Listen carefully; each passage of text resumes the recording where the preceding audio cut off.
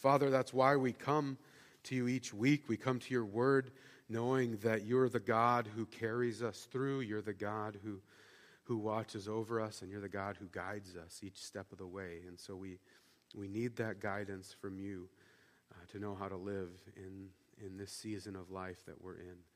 And so, Father, we do pray that you would meet us here and that you'd speak clearly and powerfully to each one of us, that any of the things that may distract us from hearing you, that you'd shove them off to the side, and that you'd just clearly speak to each one of us. Give us guidance, give us direction, and give us hope. And so, Father, we pray that you would open our ears to hear, our eyes to see, and our hearts to receive what you have to say to us this morning. And all God's people said, amen.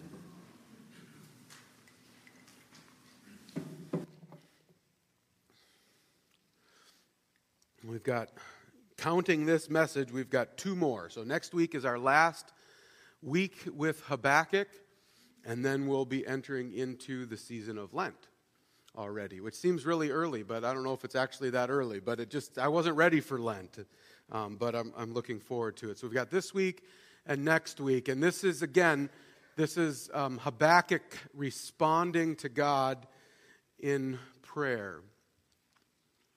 It says, a prayer of Habakkuk the prophet on Shigionoth. Lord, I've heard of your fame. I stand in awe of your deeds, O Lord. Renew them in our day. In our time, make them known. In wrath, remember mercy. God came from Teman, the Holy One from Mount Paran.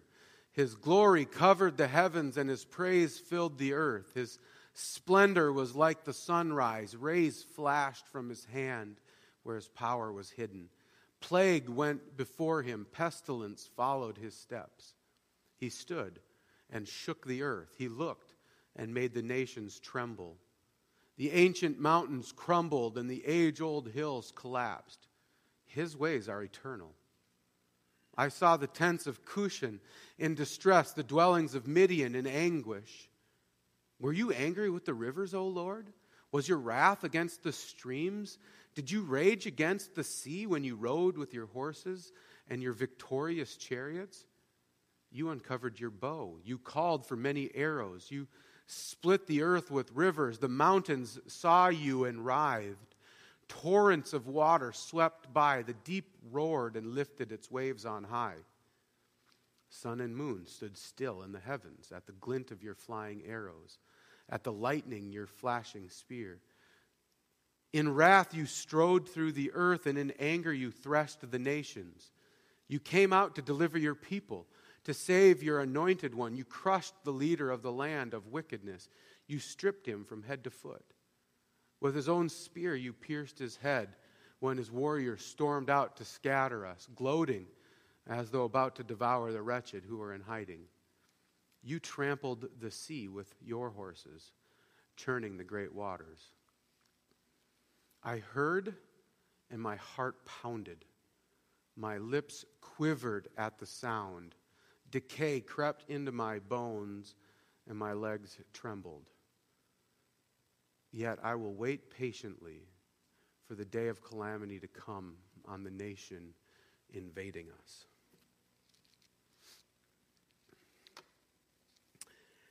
So, right after we moved here, I had to get a physical in order to be evaluated for life insurance, right? They have to make sure you're worthy to get life insurance. I don't know. But anyways, they got to figure out your health situation before they do this. And so as the nurse was kind of checking me out, she noticed that my blood pressure was a little high. And so she asked, well, is your blood pressure normally high? And I said, no.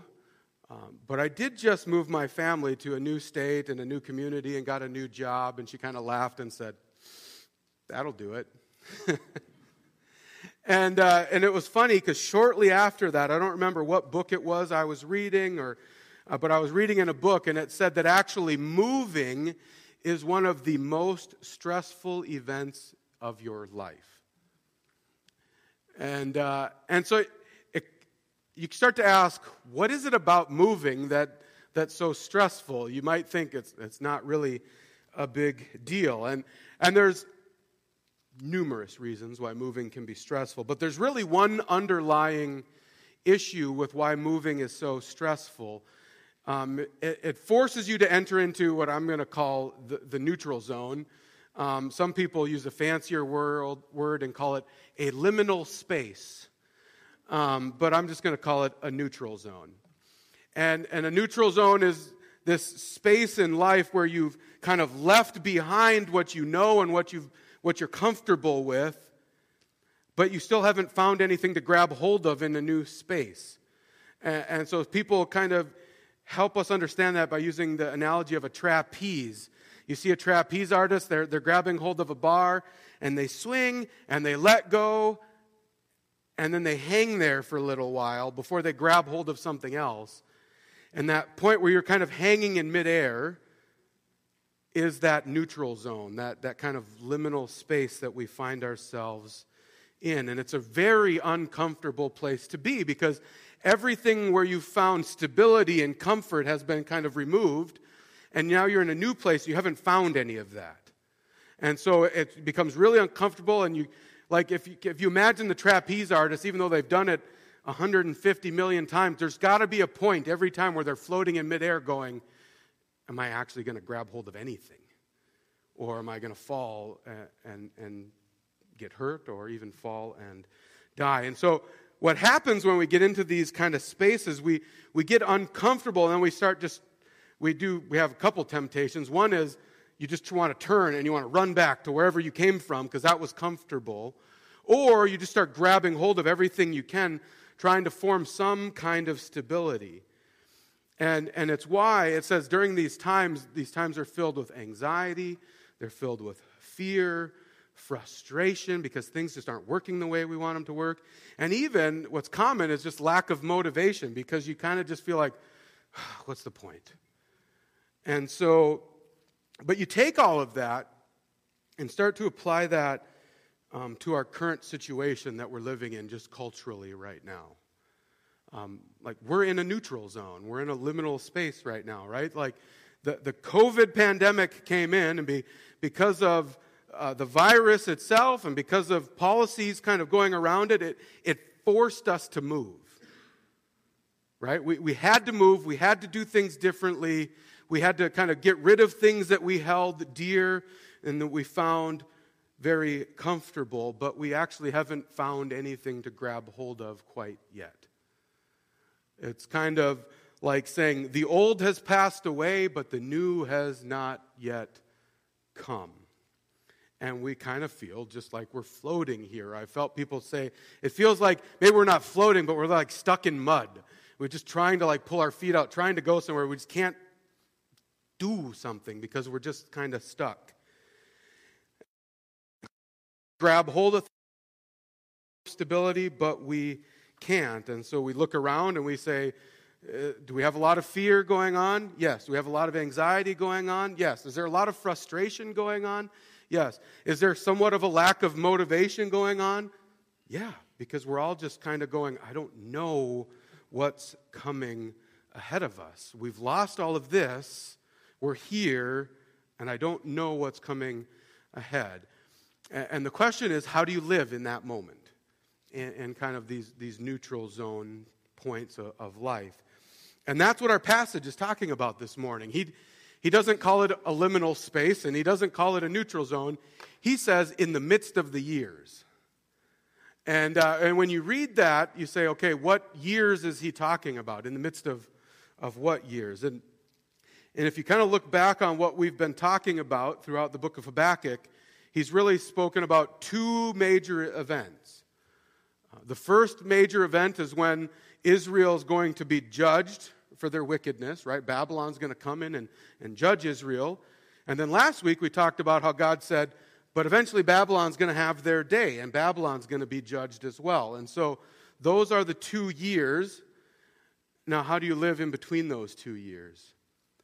How is Israel to live when Babylon has come in, destroyed their nation, they've lost everything they once held dear, and pulled them out and hauled them away to live in a foreign land? I mean, talk about living in a neutral zone. Not doing it by choice, but being forced to just kind of ripped out of your country and placed in a new society, trying to figure out how to live there. That's what this whole thing is talking about. How do you live in that kind of a moment with kind of nothing to hold on to, not sure what's going to happen in front of you? And one of the really important things to notice is that this is described, that this whole last chapter isn't described as necessarily a vision, but it's a prayer. And it's actually more than just a prayer, right? So it says it's a prayer of Habakkuk, the prophet, according to Shigionoth, or however you pronounce that word. I tried. I got into the Hebrew, and I was like, I can't quite figure it out either. Again, ask Don. But nobody really knows what it is. Like, I read commentary after commentary, and they're like, everybody's got an opinion about what is the Shigionoth. But what I did notice is it's used one other time in the Bible. And it shows up in the Psalms. And it says that David sang a Shigionoth. And so what I think we can be fairly confident that what we're about to read in chapter 3 is a prayer and a song. Right? It's a prayer written in the form of a song, which is actually what the Psalms are. When you go through the Psalms, they're prayers and songs, and it's all kind of mixed together. And so that's what we're about to read. But here's why that's important to understand. I thought it was really just kind of a profound thing to realize this week. Remember 2 weeks ago when God said, Habakkuk, I'm about to give you a vision, right? And he told Habakkuk, here's what I want you to do with this vision. I want you to write it down, and I want you to make this vision very clear so that future generations can read it and they'll understand what I'm going to do, and then they can go out and tell people about this vision. And so what does Habakkuk do?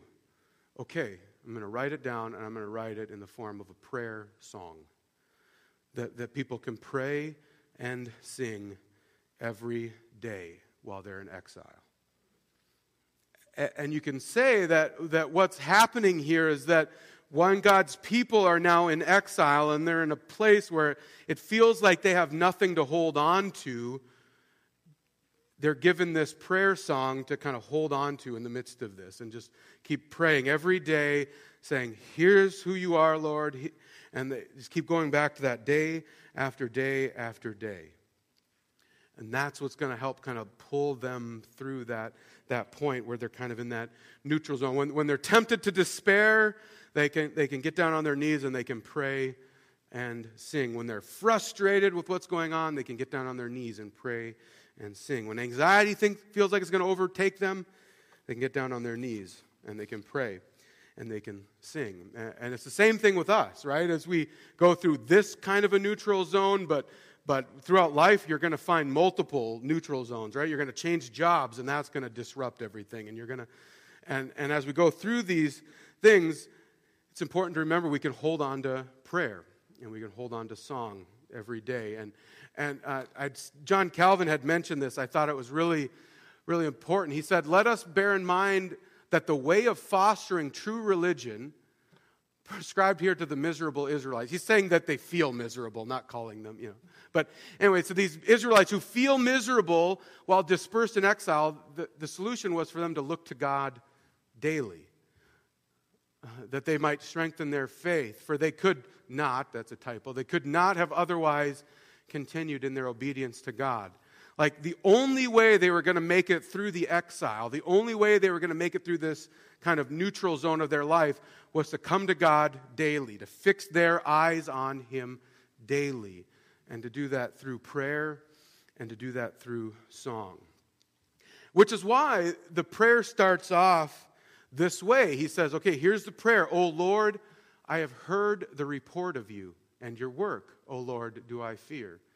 In the midst of the years, in this kind of neutral zone, revive it. Revive your works. In the midst of the years, make your works known, and in wrath, remember mercy. And so, at the beginning of this prayer, Habakkuk's coming to God, but he's also teaching, like he's praying to God, but he's also teaching Israel how to pray to God. And he says, I've heard of your work, Lord. I know what you've done throughout the history of your people. And now that we're in this kind of neutral zone, I'm asking you, one, do that work again. But also make it, in the midst of the years, make it known to us. Remind us of the works that you've done in the past for your people. And in your wrath, remember mercy. Right? Be merciful on us, Lord. And so he sets the prayer up that way, and then basically the rest of the prayer is a reminder of what God's works have been throughout all of history. And I mean, pretty much every single line of this prayer is alluding to and pointing to a different story from the Old Testament.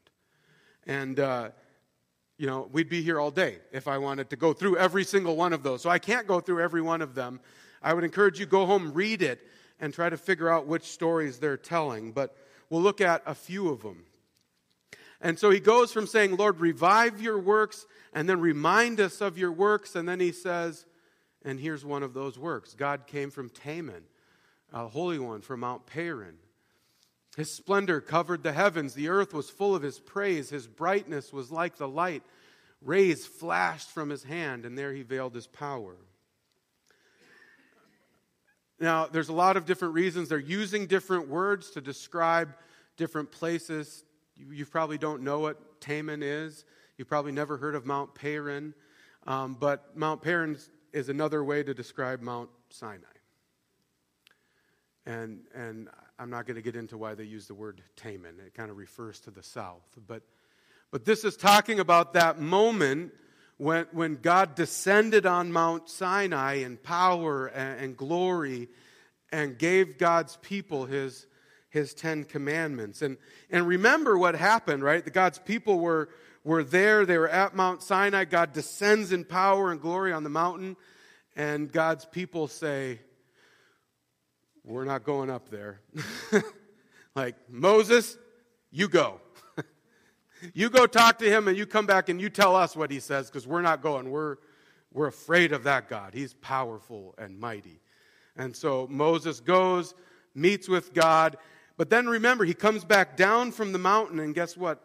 His face is shining with the glory of God, right? It talks about this brightness like light, rays flashing. The brightness of Moses' face was shining so powerfully on everybody else. The glory of God reflected off of him that people were freaking out about that.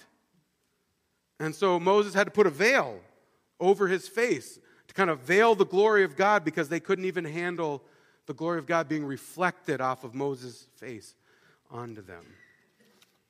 And again, it's a reminder of the power and the might and the glory of our God. And it goes on, it says, this God, before him went pestilence and plague followed at his heels. You hear Egypt. He stood and measured the earth. He looked and shook the nations. Then the eternal mountains were scattered. The everlasting hills sank low. His were the everlasting ways. And again, you hear echoes to Egypt in there. But the really powerful picture I got here is he stood and measured the earth. I mean, can you measure the earth? Like, we can't even measure Wisconsin. I mean, I suppose eventually we could figure it out. But, I mean, if somebody were to tell you, go out and measure Wisconsin, you'd be like, nah. And now we have a picture of, no, our God stands above the earth and says, that big. Right? Like, we have this God who is so big that he looks at the earth and says, I can measure it. And we have this God that's so big that he can shake the nations, and he can shake the eternal mountains and the everlasting hills, which is just another way of describing the foundations of the earth. He can stand over the earth, he can measure it, but he can also take the foundations of the earth and shake them, because he's an everlasting God. He put those in place. He put the foundations of the earth in place, and he can shake them if he wants to, and he can actually remove those foundations if he wants to. He's that big and powerful. And one of the interesting things, and you'll see this throughout the Psalms, and you'll see this in this prayer, he begins talking to God, and then it switches, and then he talks about God for a while. It's all kind of in the third person, right? This is what God did, this is what he did, this is what he did. And then all of a sudden it shifts, and now he's not talking about God anymore, he's talking to God. So on the one hand, he's remembering God's works, and then he starts talking to God and praising him for his works and saying, you. And I forget I think it was Alistair Begg. You guys hear me? I like Alistair Begg a lot. And he said that should teach us we should not long talk about God before we start talking to him. And it's a pretty good reminder. And so things kind of change, and he starts talking to God. He says, the mountains saw you, Lord, and the mountains writhed.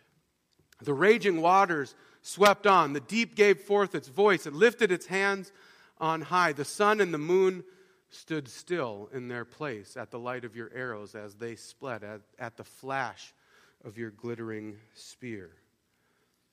And again, God not only stands over the earth, but the mountains that put us in awe look at our God and they shake and they shiver. And God's in control of the waters, and he can stop the waters.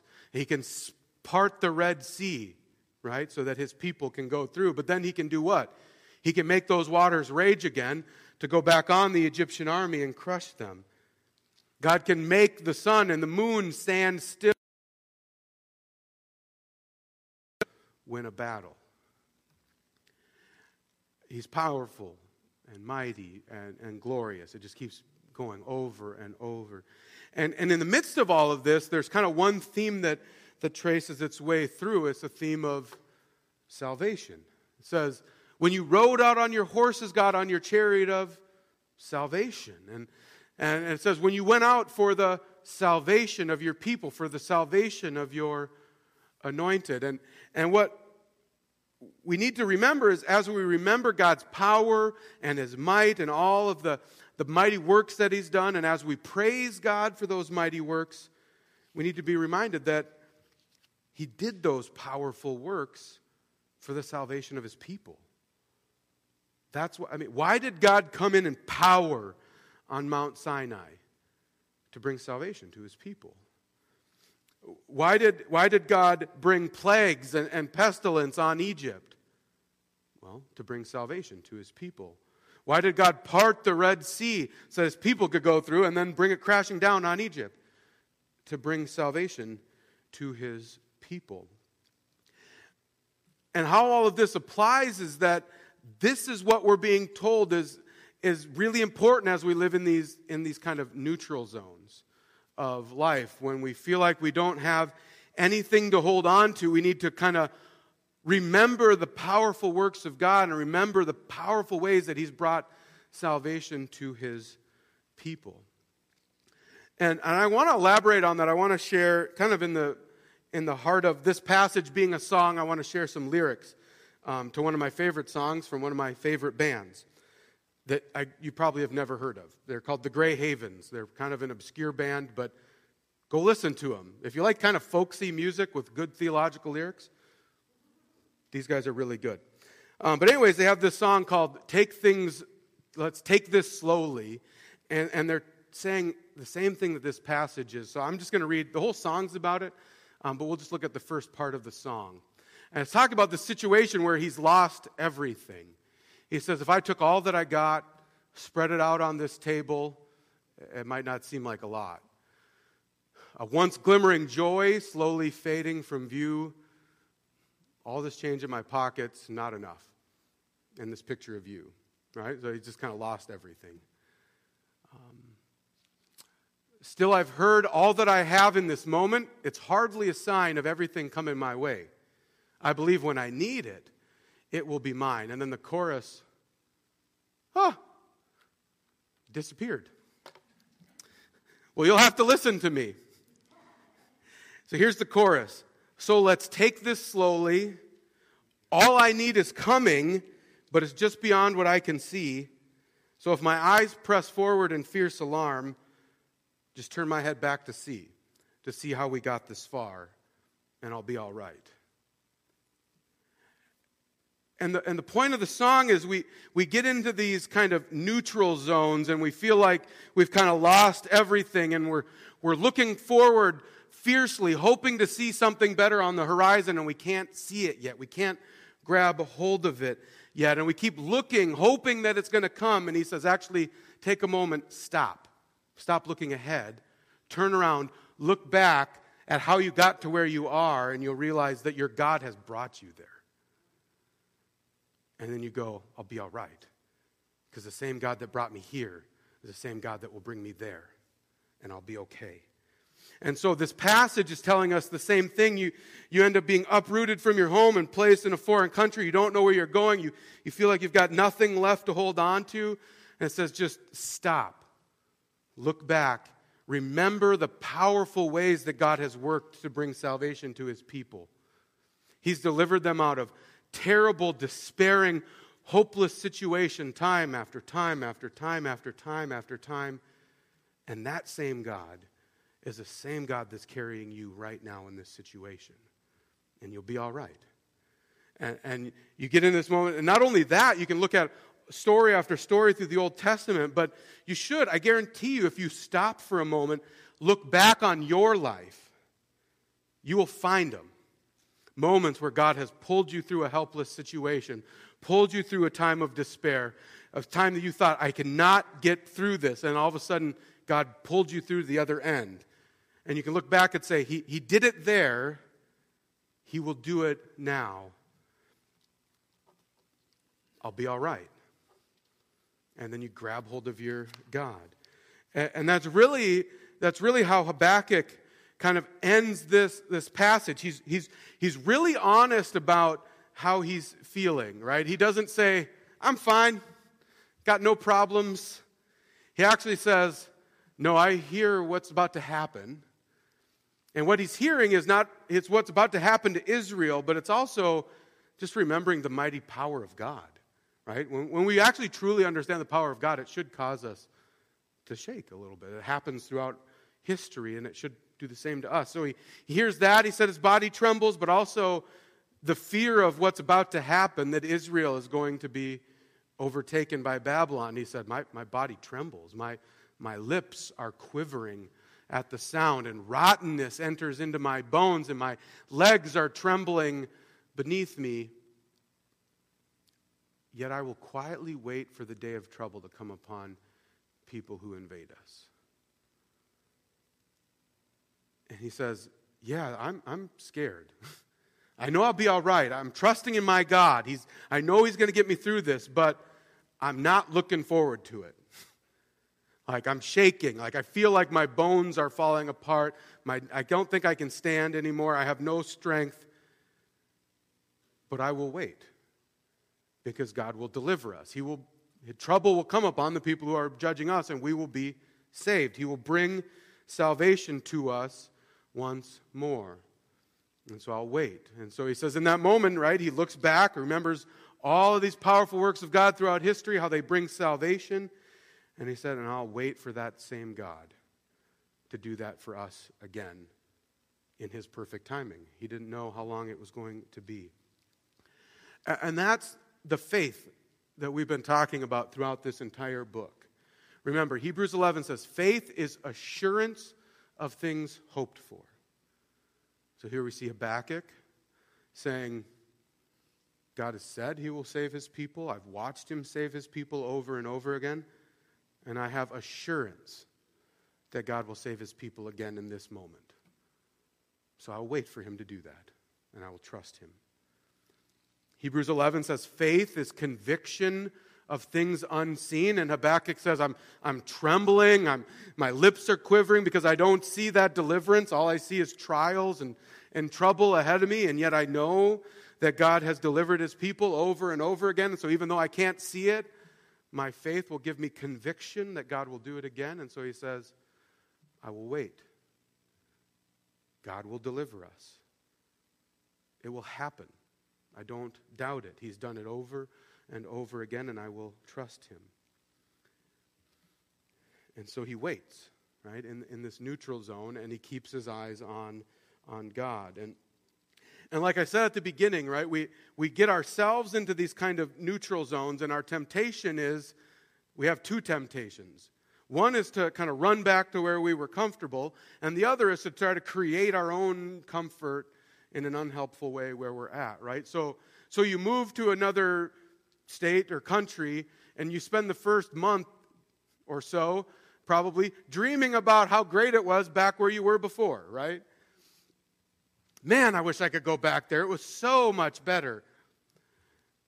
Right? Like Egypt, like Israel in the wilderness. Can't we go back to being slaves? It was so much more comfortable.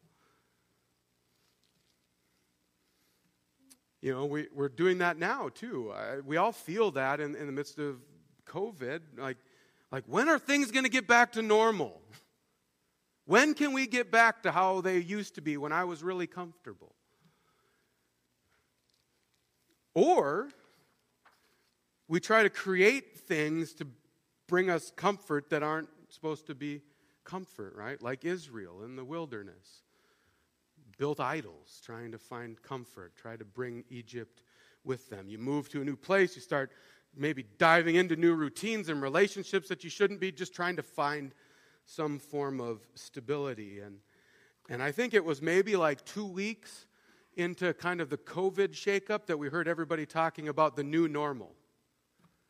And I thought, we're just trying to build our own comfort structures. We're trying to just grab hold of things because we don't like the unknown. We don't like being uncomfortable. And this passage says we're actually not supposed to do either. We're not supposed to try to run back to where we were comfortable. We're not supposed to try to build our own kind of hasty comfort structures. We're just to wait in faith and trust our God. We're called to be patient in these moments by faith. And then while we wait and while we're patient, we grab hold of our God, because He's all we have to grab hold of, because everything else has been stripped away. And we grab hold of our God, and then we trust Him, and we say, I will wait for you to work.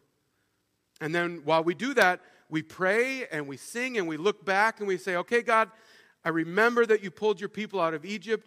I remember the way you provided for them in the wilderness, and I know eventually you brought them to the promised land. That will happen. I trust you. You're the same God back then as lead me now. I trust you. And we praise God, and we look back on our life and we say, I saw how you carried me through this move. I saw how you carried me through this illness. Saw how you carried me through this trial. We say, okay, God, you're the same God who's working in me now. I trust you. And we find stability in our God, not in all these other things that can be shaken and removed. And then we trust Him, and we pray to Him, and we sing to Him, and we praise Him, and we rest in Him, knowing that He has delivered His people in the past, He's delivered us in the past, and He will deliver us again in this moment in His perfect timing, which is probably not as quickly as we ever like. But it will come, and so we trust Him. Let's come to our God in prayer.